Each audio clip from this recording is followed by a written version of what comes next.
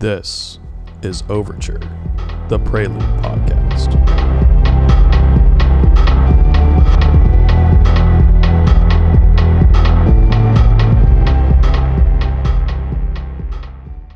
Welcome to the Prelude podcast. My name is Christopher Willis. This is Alex. Hello. We have Spencer here, and we also have Lewis. Hello. Why is that funny? That's the least funny thing I'm going to do all day. Well, yeah, we got a long podcast ahead of us, so. Yeah. So we're in Seattle, and we have a team meeting that we've been doing for the last few days, and it's been great. So we decided that we thought we'd do a podcast while we're all together and have our first video podcast. Or attempt at video podcast. Yeah, at least attempt at it. Better way to phrase it. So, Spencer, you want to introduce yourself a little bit further? Yeah. And thanks, guys, for attempting this. We'll see how this goes. So, hi, I'm Spencer Thompson. I'm the CEO of Prelude. Quick background. I came to this industry and, frankly, this company almost by accident. The first company, which I think we're going to talk about today, was called So Can You, where I worked with Lewis. And that company was focused on career discovery and career development, helping people find their ideal career through assessment, an encyclopedia, and a taxonomy. And the first version of Prelude, which we can also talk about more, is actually a school. And we're sitting in a classroom, which you can't see. But back in 2019, the first version of what we did actually trained students to become Tier 1 SOC analysts. So my entire background pre-security was actually focused on education, job placement, and training. I'm Lewis. As Spencer said, I used to work with him. I guess, let me think about how I'm going to phrase this. I started my career making websites as a child. And then from there to here, I ended up making Prelude now. So I'm an engineer at Prelude, and I'm sticking with that. Thank you. That was quite something. Okay, well, For reference, if you've ever seen the UI in Operator, that is out of his brain. So Not that funny, guys. I found it hilarious. Yeah, so today, by way of good transition, we are going to be talking a little bit about career development and job placement, because I think that's very relevant in the cybersecurity industry right now. There's a complete dearth of people available to fill this massive industry. So let's kind of talk a little bit about that. So you mentioned So Can You. Can you talk a little bit about what the goal of that company was, kind of independent of the security industry? Sure. So the first version of that company was actually focused on an experience that I had in high school. I grew up in Niagara Falls on the Canadian side, so like a very heavy manufacturing town. And in my class in particular, something like 50% of the kids ended up taking health sciences at the same couple universities. And when you look at their parents, I think 80% of their parents actually worked in manufacturing, including my dad. So basically General Motors, Ford, subsidiaries. And so you had this incredibly homogenous set of career choices that in some ways was representative of like the Rust Belt in the US for like 50, 60 years. And because of that kind of homogenous career choice, all the kids basically listened to dogma. And the dogma was something like, if you go to trade school, you go to four-year college, some version of that, middle class, basically life is going to happen for you. Economic mobility is going to happen for you. And that all kind of blew apart in 2008, 2009. And so I was shocked at the fact that one of the most important decisions somebody makes in their life, what career they're going to go into, is basically left up to choice or chance. And that chance was largely dictated from dogma. People were passing down, my great-great-grandfather was a blacksmith. And so my grandfather was a blacksmith, and it's kind of like cascades down the chain, and people end up in kind of careers by accident. And so the idea was, could you have some kind of a scientific bent towards solving that problem? Take in millions of data points about people that have been in careers and actually start to predict, which is a very much an art, not a science, what careers would be a good fit for a person, so at least they had some kind of level playing ground when making a decision. And I'm not sure we were ultra successful given the complexity of that, which Lewis can talk about too, but that was the first attempt. Awesome. And Lewis, how did you get involved in that project?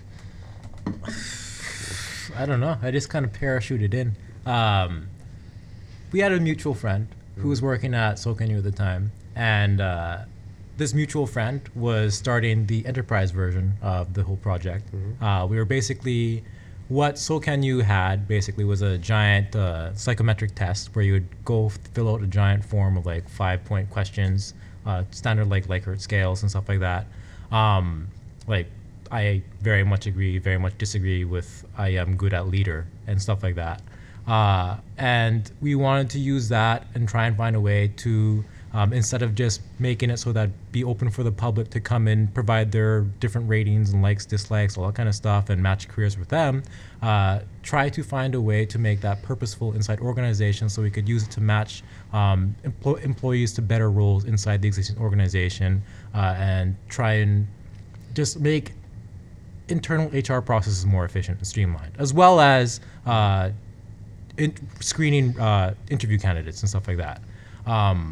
And because everyone else was already working on the platform, I got brought in to basically lead that and run that. And it basically resulted in a giant hack on our existing stuff to make things work, but it worked. And we had some paying clients, some pretty big ones, but for various reasons, we decided to shut it down and focus on... We actually sold it.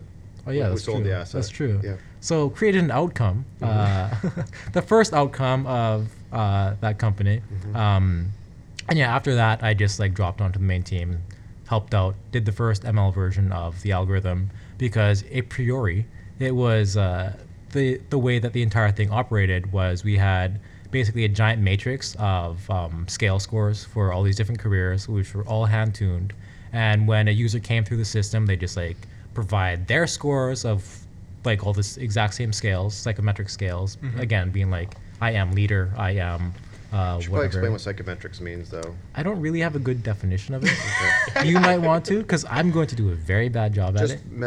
Attempting to measure human beings, specifically in the context of work, for the most part. Yeah. I mean, for us, it was in context of work. Yeah, but psychometrics can be applied to all sorts of different things. Yeah, this is like your Myers-Briggs thing and all that kind of stuff. I've actually, when I was applying to some jobs out in Australia, a lot of the companies would require psychometric tests before you would even like get to certain levels of interviews. Yeah.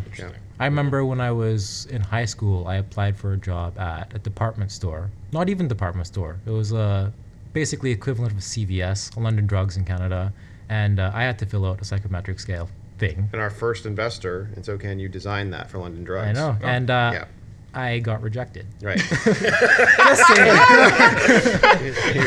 You're too smart to work at London Drugs? I'm not sure about that. Yeah. But anyways, so the original version of our thing basically had this giant hand-tuned list and person providing their own self-reported scores, and we would just like multiply those matrices, or the matrix of our scale scores with a vector of your things, and just provide, we'd get a similarity matrix out of that. And that would be basically like, this is your fit with each career.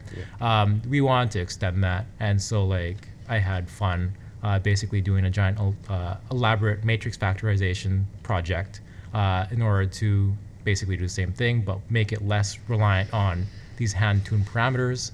Although there was a lot of hand-tuning stuff that went into making the entire matrix factorization pipeline work the way it did, because I had a lot of extra fun knobs that I played with a lot on that. So, So what really interests me would be what kind of macro level trends did you identify in terms of people applying for careers, or people thinking they were going to be good at one type of career, but it turns out like this subset of the population was actually more apt to do this particular job? Yeah, so that's a complicated question. I think the first thing to probably recognize is that there's probably 4 distinct labor markets in the States, which nobody really likes to talk about. So you have a labor market for, call it the 0.1%, like super elite careers, technology, investment banking, things like that. They're not going to use a career assessment, right? Like, it's in some ways it's ironic that the more elite you get, the fewer choices you have career-wise. You'd actually assume it's the opposite, where like, there's probably close to 1,100 unique careers in the United States, but really in a lifetime, you're only going to get exposed to, 40, 50 of them at most. And the more elite you get, the fewer you actually know about and like have a choice from. So there's kind of that super elite market. Let's call it the 9.9%, which is globalist type, information age technology that we're privileged to be in, running a cybersecurity company, that would kind of count as almost like new era labor. Then you have the middle class and middle skills. Middle skills in the labor world, by the way, is defined as not requiring a bachelor's degree, but requiring more than a high school diploma. Okay. So things like a 1-year associate's degree, 2-year certificate, etc. Middle skills is the, call it 35% of the U.S. labor market. And then you have kind of lower skills, more, minimum wage jobs. Minimum wage is very complicated. So you have almost like 4 distinct labor markets. And the macro trends are actually different in each one of those things. Everybody likes to blab about automation as like a macro trend. What they really mean is automation for the 4th of those 4 labor markets. In middle skills, actually automation in some ways has an inverted coefficient. Many of those careers, take a welder for example, they're becoming more technical over time. So a welder in 1970 is not the same as a welder today. One of the fun facts about the US labor market is there's only been one career that's been declassified as a career in the last 50 years in America, which is an elevator shaft repair person or something. I forget the exact definition. Everything else has had the same nomenclature for 50 years. But the underlying atomic units, the skills underneath those things have actually changed dramatically. So if you looked at like what a welder did in 1975 versus today, yeah, they're still called welder, but they're very different careers. They're much more technical. And so that macro trend of essentially technology becoming the undergirding of every single middle skills career has actually happened dramatically. So yes, there's a shortage in cyber. We're going to talk about that. There's a massive shortage in nursing. There's a shortage in IT. There's a shortage in manufacturing. And we're talking in December of 2021. That shortage is incredibly acute this year. Like it was a shortage, pre-pandemic. Now it's way more accelerated. You're talking about 7 to 8 million jobs that can't be filled today. And the churn rate, the number of times people are changing careers, has accelerated since 2019. And so I think each of those distinct things has different trends. We tended to focus mostly on middle skills for various reasons. It's much more accessible. Average pay is, call it, $55,000. And so it's, the economic mobility is both achievable but also meaningful for many people. And the trends there actually were accelerated towards needing increased training in order to help people kind of upskill into that. So I don't know if that's helpful, but those are all how we thought about the problem. Wow. No, I'd never heard that before, but it all kind of makes sense. And you brought up an interesting point. So you're saying the welder comparison of 1970 to now, is that, I would call that just like professionalization over time, I'd imagine, as you're getting increased liability in terms of regulation and governance of those careers and the expectations of, hey, you're the new welder on site and you have to know all these regulations, compliance criteria. Are you seeing, is that trend happening basically across middle skills and across lower skills, or is this just a trend you only see in the middle skills and the higher level labor markets? I think what happens is when careers get introduced for the first time, like take data scientist. Okay, data scientist has been a career nomenclature-wise for 10 years. I don't know if we ever used the term data scientist before 2010. Maybe we did, but I don't think so. It was like a statistician or did math. And analyst. Yeah, it's like, so basically what happens is you introduce new careers. Nobody actually knows what they do. It takes a whole bunch of time to actually define from a job description and requirement perspective what actually matters for those things. It becomes codified. It kind of asymptotes out into like, oh, that's a data scientist. And then over time becomes, you build training pathways, you build salary bands, all these different things. So what we're talking about in middle skills is a bunch of careers that were frankly invented 70, 80 years ago that have become more codified in understanding how they actually need to be trained, which means you can apply things like regulation, a bunch of other stuff to it. I do think, though, underneath that, automation, which is probably disrupting the lower kind of quartile of jobs, is disrupting the ability to get into middle skills jobs. So they're not going away, but the undergirding of what it takes to become one of those things is becoming more challenging. And so even though they're not paying $100,000 a year, in some ways they require some of the underlying skills, like skills in AutoCAD are required to be a welder now. That's in some ways quite technical and quite computer heavy. Yeah. And so it's not really like welder. It should be welder plus technology. It's like welder tech or whatever, right? It's like that can be applied to almost everything today. In healthcare, like probably one of the fastest, there's like 2 fast growing trends there. One is medical coders and billers. So literally sitting on a computer. And the second is pharmacy technicians, once again, tech. And that technician is, they're paid $30,000, $35,000 a year. they're getting more complicated, and you have this kind of massive supply-demand gap. So I think it's basically as careers get older, they become more known. We're able to apply more things like regulations and certificates and this and that. But until then, it's like a bunch of messiness. And we'll get to this, but security is Looney Tunes when it comes to this. There's over 1,000 certs in security, which makes no sense. It's actually, in some ways, the only industry in the world where certifications are the primary proxy for competence, but there's been inflation in the cert market. And so they actually don't mean that much for the most part. And we'll get to this later, but it's in some ways the most unique of the labor space. Yeah. So what would you say was like, at the past career before we transitioned into the cybersecurity side, was the most challenging aspect of taking a person and like matching their aptitudes with their interests with the actual opportunities that exist? We may have the same answer on this, but it's actually, I don't mean this in a flippant way. People don't know who they are. Yeah. Wow. Absolutely. I mean, go ahead, Lewis. Like the problem with the whole self-report thing, and especially when it's tuned again, or in the original version of the SOCAN U assessment, the self-reported Likert scales, when those were matched against our like internally proxied, like this is what we think this career needs with regard to your, I don't even remember what those scales are, but like they're fairly or should be fairly subject to your imagination. Like that depends on you being honest about your actual scores that you're reporting, which in most circumstances for most people is very, very far off. Yeah. Especially when you're asking someone a question like, I agree that, or do you agree or disagree that you are a good leader, or you're like good at leadership in general? Yeah. Most people don't even know what that really means, what leadership entails, or anything like that. Totally, but you don't even agree what leadership the word means. Yeah, The four of us probably have a exactly. different definition for that. Absolutely. And like, so there's a kind of a two-pronged problem there. It's like the agreement around words and nomenclature, but also your ability to actually see yourself without biases. Yeah. And like that's a huge problem, right? And that's one of the things we try to solve with like when we're doing like more ML-based kind of stuff, because you can just like hunt out problems. But even then, like the very early versions of our matching algorithm were based on careers that like you said you liked, which is also a very crude primitive proxy that is like also subject to like a whole bunch of like error.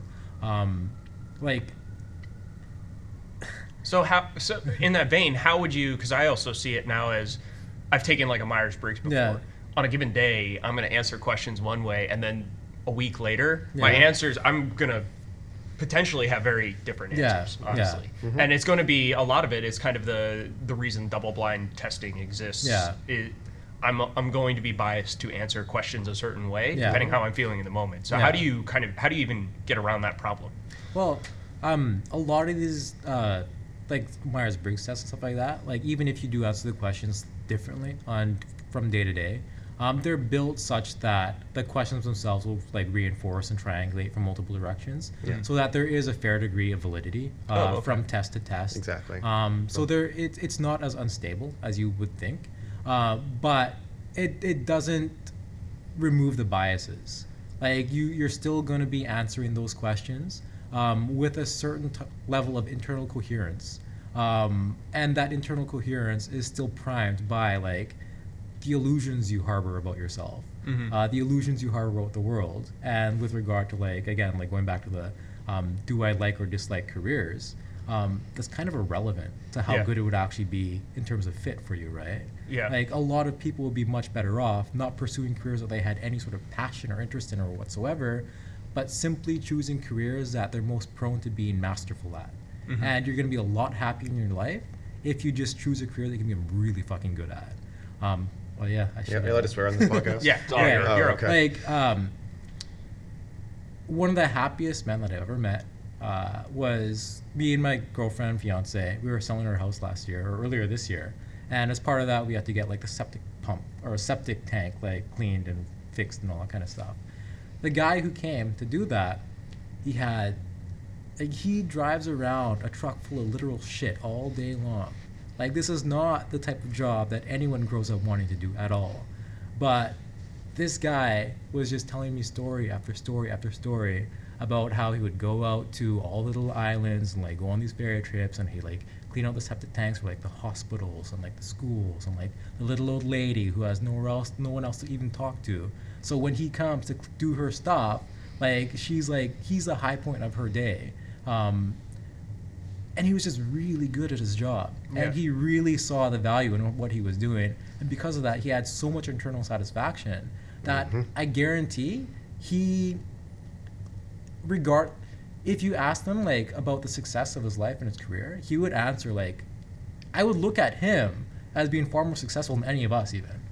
Regardless of like financial outcome or anything like that. He was doing pretty good too, because like jobs like that do pay like pretty well, especially when you can work long hours, the only one that serves the area and stuff like that.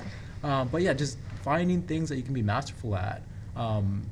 It's something that people neglect, and to their detriment, right? So I think we're also now, as a transition kind of into cybersecurity, the general theme that I see people have is, I need to get into cybersecurity because money. Like everything else aside, it's, this is a huge industry that's exploding, and I see those salaries. I don't know what your perspective is, Chris, but yeah, I mean, it's not even just cybersecurity; it's just like computer science in general. Yeah. Like talking about stories, like I just at a coffee shop here in Seattle, and last week I was sitting next to a Microsoft engineer and an Amazon engineer, and they literally were talking about how they didn't like computer science. They only went into computer science because of the money, and that.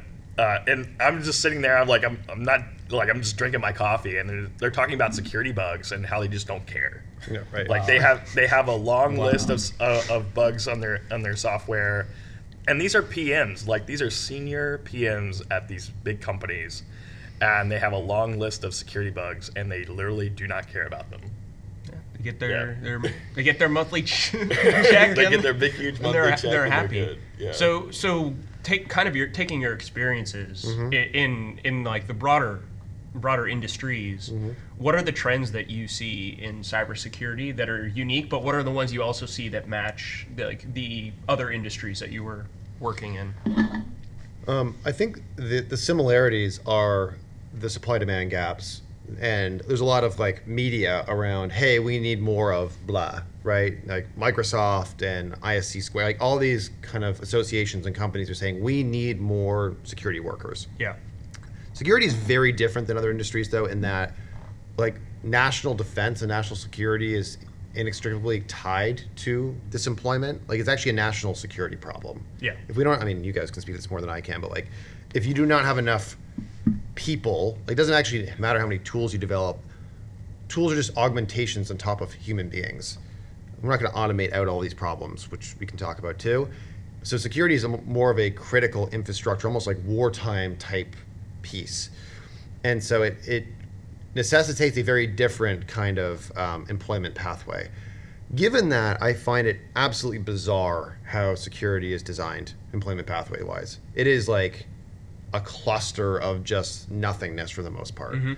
Like if you go and you say you want to become an economist, for example, and you want to become an elite economist to change how international finance works, what would you go and do? None of us are economists. We could probably give some kind of a bunch of proxies that make the most sense. You go and get a degree in economics from Harvard or Oxford or whatever. You go work at World Bank or IMF or and then you would go and figure out how to be in that industry. If I say, you want to basically go into security, I'm going to leave it vague on purpose for a second, and you interview 100 people, they don't know how to get into security. Yeah. They're like, can I get a degree in that? The answer is sometimes. Sometimes you can't. How technical is that degree? Depends on the school. Do I actually need the degree? I don't know. Like they have all these weird things that go into it. I think the other thing that security struggles with, which is very different, is other industries are much more specific about their nomenclature. A wind turbine technician is not that complicated to understand. The job might be tough. I would be bad at it, but none of us have been wind turbine technicians. But we all know what the heck that is. There's things that spin over there and they need to be, worked on. If I say SOC analyst, number one, people get upset in the industry and say, well, what do you mean by SOC analyst? Do you mean tier 1 SOC analyst? Do you mean IR analyst? We don't call our thing a SOC. We call it a blah, blah, like. Nobody can even agree on the nomenclature. How is a person who's supposed to enter this industry supposed to know what these jobs even mean? Like, we are so primitive at even explaining what the jobs are. And the problem is everything's a derivative of that. If you can't explain what a thing is, you can't create job descriptions. If you can't create job descriptions, you can't create requirements. If you can't create requirements, you can't create educational pathways. And so what you get are a bunch of people that in some ways proxy into the industry by accident. So they're former military, their former criminal justice, their former police enforcement, their former whatever, and they happen to enter into security, which is deeply needed. And then even within security, you have this complete like cleavage between technical and non-technical, compliance and technical. And so given all of that, and I've covered 1%, it is a very unique industry. And then you layer on top of that what I mentioned before, which is the way of proxying competence is defined by these nonprofit and for-profit certification vendors, and when you talk to employers, they go, "Oh, I don't actually think those things matter that much." And so, but you have thousands or tens of thousands of these certs being done per year, and people chasing after the certs that actually don't hold value in the ecosystem. And so the question is, what do you do? And so I look at it and I go, you have the spend in security is increasing at 20-30% a year over a number that's in the hundreds of billions. It's not a surprise that job growth lags behind essentially growth in industry. So, whether we have a shortage of 500,000 jobs in America or 800,000 jobs in security, it's going to get worse, not better. Assume that compounds at 20% a year. And you have no discrete pathways of how to enter into that career. And so this problem, in my opinion, is going to get worse, not better. And I actually don't see federal leadership and I don't see company leadership on trying to solve this problem. I actually think it's getting more complex because you have this complexity curve that in some ways is exponentializing. And so even within our company and how we define roles, I think it changes kind of quarter to quarter because, we need to focus on this thing more this quarter, and here's a whole bunch of jargon that only we understand. I barely understand. That we're supposed to then train people to go into. Yeah. And so I think it's really challenging. So it's kind of interesting because I'll speak to Air Force specifically because that's what I'm familiar with. So the Air Force actually went through a lot of these growing pains and still is to a large extent. And the larger DoD did to a larger extent. And the problem was exactly that. We don't know what we need people to do. Right. And eventually they transitioned on to coming up with taskable units, cyber protection teams, combat mission teams, combat support teams, and then having roles defined within those capacities. So what I actually have found, at least in my experience, is the vast majority of people that are coming into an actual training pipeline and coming out with skills are military personnel. Yeah, and it's people who've gone into the military, gone to the IT fundamentals. They're taken from IT fundamentals all the way through understanding how to do threat hunting. And then they come out and they have a broad spectrum of knowledge of basically everything in cybersecurity. And they're kind of more of it's almost like a generalized specialist, for lack of a better word. Somebody who has a very general understanding of cybersecurity at large, but has a specific skill set within that scope. Yeah. So and I don't think that exists in private sector at all. Yeah. Well, I think that has a lot to do with the education system in general because, going through, my time at the University of South Florida, when first starting in 2010, still to this day, we have offensive security that's extremely taboo, and no one wants to talk about it. Nobody wants to teach it, and they feel like professors are afraid in a lot of ways of trying to teach offensive security, and a lot of them don't know offensive security, and so you end up having to learn that on yourself. And that's if you're lucky enough, I was lucky enough to have a group of people that were there and that they had alumni members who would mentor us to teach us offensive security techniques. And so that's how we ended up learning things. We would always say, we didn't learn anything in our courses, right? I mean, we did, right? We learned the computer science part, but actually doing the offensive security, binary analysis, nobody teaches that, right? And if they do, it's extremely fundamental. And so, that's some of the problem where, if you go into the military, you get that exposure and And so you get that on the fly training, right? Where the majority of people just going through like education, trying to learn a new skill, even just going through like certifications, there may be like one or two that I would put on a different spectrum of being able to teach you those skills. But they're so difficult that even the professionals in the field today have trouble with them, and they take a long time, like 6 months or so to get. And cost a lot of money. They cost a lot of money, and so there's tons of attrition on that. Yeah. And so like nobody ends up with those skills, and so we just have like this skills gap. And a lot of it's created because we don't learn both sides. We might learn some defensive techniques. Even in going through university, like they don't really teach you like defensive, like SOC analyst type stuff. Right. And they don't really teach you anything defensive that you would do in an IT security field.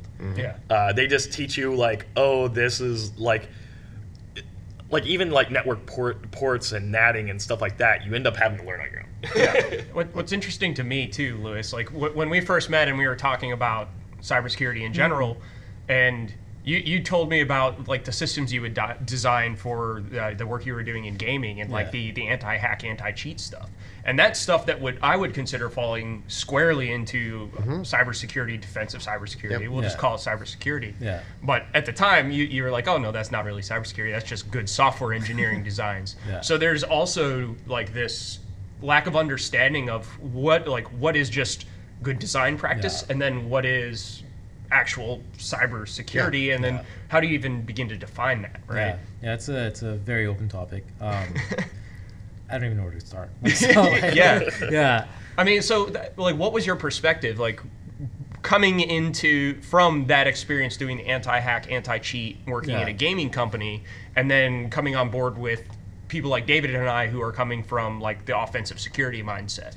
Yeah, I think like the biggest difference is the stuff I was doing was like it's math, right? Like it's crypto, and it's like dealing with like memory vaults and stuff like that, and things that you could just reason about. Making things logically robust is like probably the best way I would describe it, even though it's probably a terrible way of describing it. Whereas the stuff like when I look at a lot of the offensive security stuff, especially like the network side stuff, it's like, oh, you just have a lot of patience. Ramming your head against the wall, dealing with like OS level command, like dealing with like the internals of Windows, and dealing with like Linux random quirks and like hiccups and all that kind of stuff. And it requires a lot of patience. Whereas like the stuff that I was interested in, the stuff that I did, was like it was just like, oh, I can see lines and curves in space and like make them intersect in interesting ways. And from that, like I know that like my checksums line up and stuff like that, right? And I'm not sure where I'm going with that whatsoever.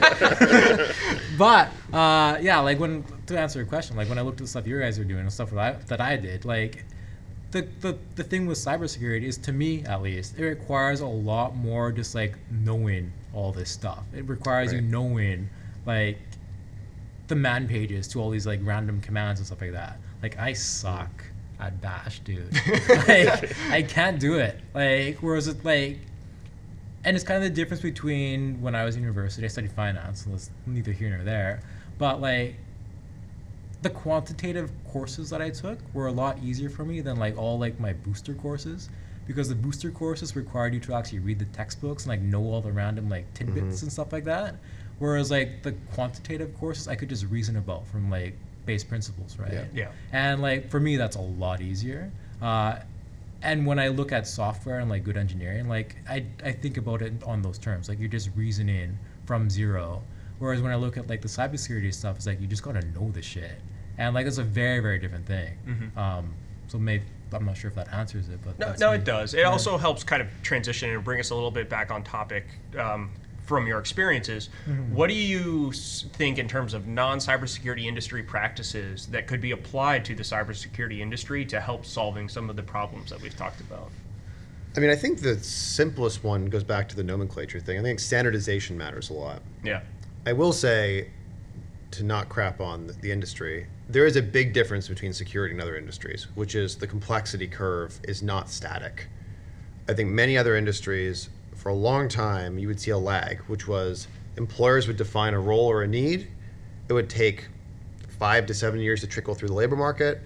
Educational institutions would adapt because it makes sense for their business model, and you'd see enough people being produced. Now, that accelerates during things like World War II, where you turn production into everybody's making bombs and shells and tanks and planes. All of a sudden, manufacturing can spin up.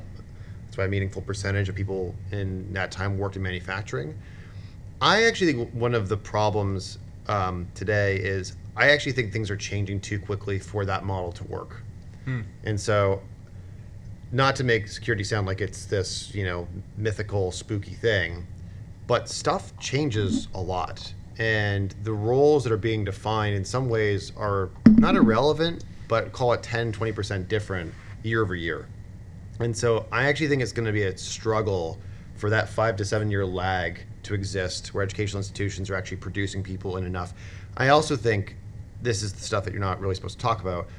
There is some limit on how many people are actually able to go into this industry. Yeah.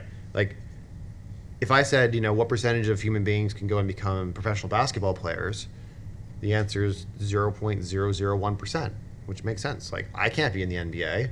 Why? I can't jump high enough, and I can't run fast enough in a bunch of other dimensions. I'd like to. That'd be awesome, but I can't do that. That's true of every career. And that's not a good or bad thing. It's just so you have a fundamental limit. We don't know what that limit is right now, depending on the role. We don't standardize these roles well at all. But I think the biggest kind of learning from other industries is just we have to do a better job of communicating what we need from these roles, how to get into these roles, and the actual steps. I just think even if somebody knew they wanted to be a SOC analyst tomorrow, and they were committed not for money reasons, for purpose reasons, they wouldn't know where to start. Where do they start? I just think we've made it so confusing for people to actually enter the industry. Yeah.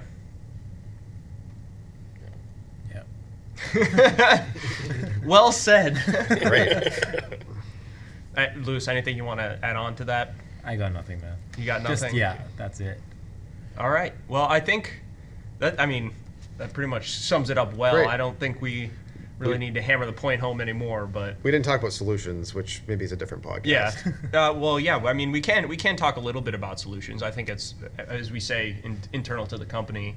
We don't want to present problems without solutions. So, what would, in your mind, what are some of the macro level solutions? Because we could talk about fixing certifications, but I don't think that gets at the core of the problems that we've been talking about. No, there's probably 3 different actors that can be that can create solutions. So the first are educational institutions. So and that can mean, by the way, nonprofit, for-profit, cert vendor, us. It can be anybody in the space. If some group were known as, hey, we onboard you into this industry consistently, we make it simple, we take care of the complexity, I think that would start to make it a lot easier to onboard. That may not be one, it might be a consortium of people, but there's kind of a bottom-up approach here. It tends to be in most industries that bottom-up solutions work the best because, complex systems are complex for a reason, but let's just park that. So that's the first is, we want to bend the educational curve towards solving this problem. The second are things like Microsoft, large companies that are effectively nation states unto themselves that are saying, we're going to try and solve the problem in this way. They're making a huge concerted push to do this right now, right? Digital skills, they own LinkedIn, and so they've basically said, we're committed, I think they came out with a report 2 days ago, we're committed to solving the skills gap, here's how. I have problems with some of those things. I think it's very difficult for a lot of people to self-teach this, given the complexity of it. But Google and Facebook, or Google and Microsoft in particular, are pushing towards, and AWS has an education division that's enormous now. You're seeing a top-down, almost like an educational thing, but coming from corporates. And they're solving it for 2 reasons. One is that selfishly they need more workers, but 2 is it's actually good for society and good because they're going to use their products and everything else. The third, which has not happened for a long time, is actually a government mandate, which is at some point it's going to become important enough for the government to solve this problem, like a national security problem, like I was mentioning before, that they're going to have to force it. Yeah. And say, we are going to put $100 billion to work, we're going to design the programs and the specs, and we're going to force companies and we're going to force educational institutions to have this as the standard. In some ways, a NIST or a MITRE or something could do something like that. We just don't see that very often for, I think, obvious reasons. But this may become important enough, and that gap may be large enough that we may see federal intervention saying enough is enough.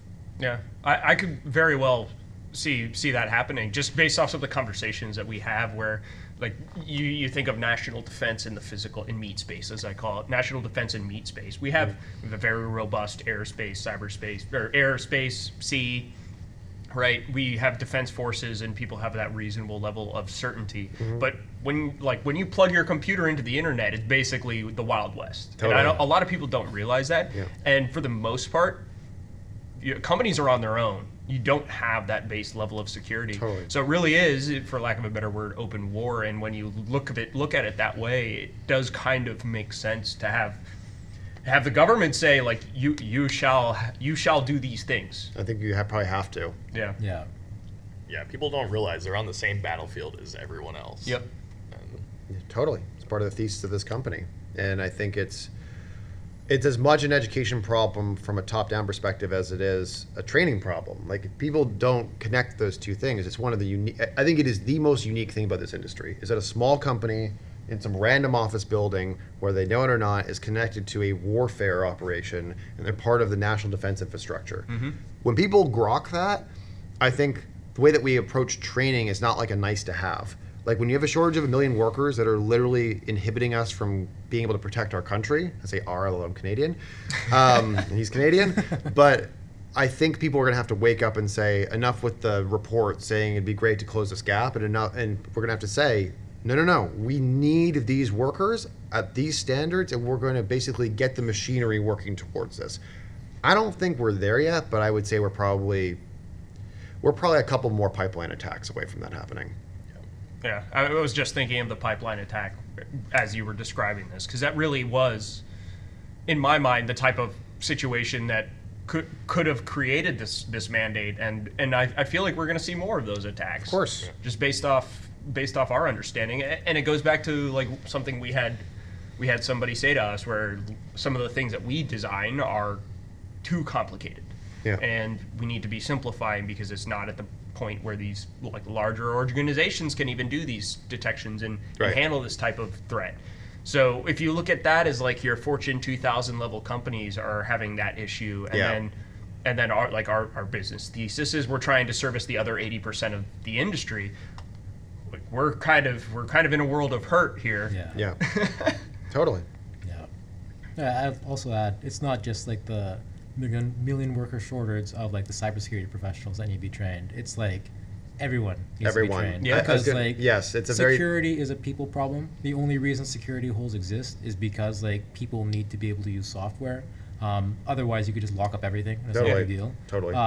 And until that surface area is solved, which you only solve by making sure people know how to deal with like their own hygiene, it's going to be forever problem. It needs to become a social norm. Exactly. You walk out of your house, you lock your door. How do you create that mentality for people in cybersecurity? Yeah. Like you log onto your computer and you don't click the ad that says click here for hot singles in your area, right? Like in all seriousness, people click that Of stuff. course, so they wouldn't put them up there. Yeah. No, but absolutely. And to Lewis's point, I think it's a pretty important distinction that the TAM, to use a business term, is not the million shorted. It's everybody in the space. And I think that framing, it becomes a national problem pretty quickly. Yeah. And so, like, I have very little faith that we have enough time to solve it through kind of organic training methods. I think CISA is only going to have so many reports that they put on the president's desk, irrespective of who the president is, saying,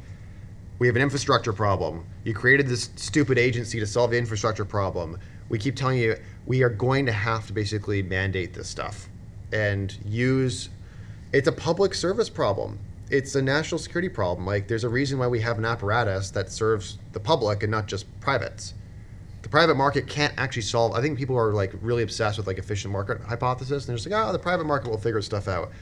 In some cases, they either can't or shouldn't. Yeah. And when you're blending public and private together, in some cases, they shouldn't solve that problem. Yeah. Yeah. I mean, put simply, this is a national security problem, It is. as you had said. Yeah. And national security is government space. Of course. So it probably needs to be a public-private partnership to a certain extent, but I think we are starting to see stuff with like the $1 trillion bill to rebuild infrastructure in the country, and CISA just recently enabled salary bands up to like $252,000. Exactly, trying to compete more with private So now industry. trying to attract the talent that typically would go to Exactly. the FANGs, or whatever they're called or now, federal contractors. Well, the Mangs now. Mangs. Yeah, exactly. You can't use Fang anymore. The Mangs. It's Mang, Mang. or the hell it's geez. called. Yeah.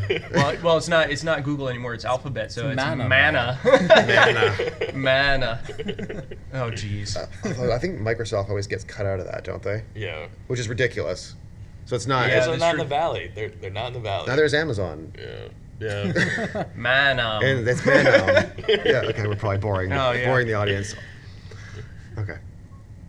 All right. Well, I think that we're already pushing for time. We wanted this to be a quicker one, but I think we covered a lot of stuff, and we covered a lot of important stuff. Yeah. So I want to thank both of you for coming Thank on the you, guys.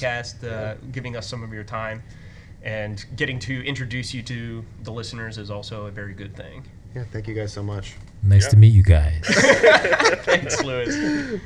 So if you haven't already, we have a Discord. So definitely be a part of our Discord.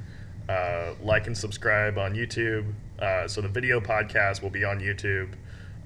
Audio podcast will be on most major podcasting from Apple Podcasts, Spotify, Google Podcasts. And if you haven't downloaded Operator yet, you can go to prelude.org, download Operator. And with that, Prelude signing out.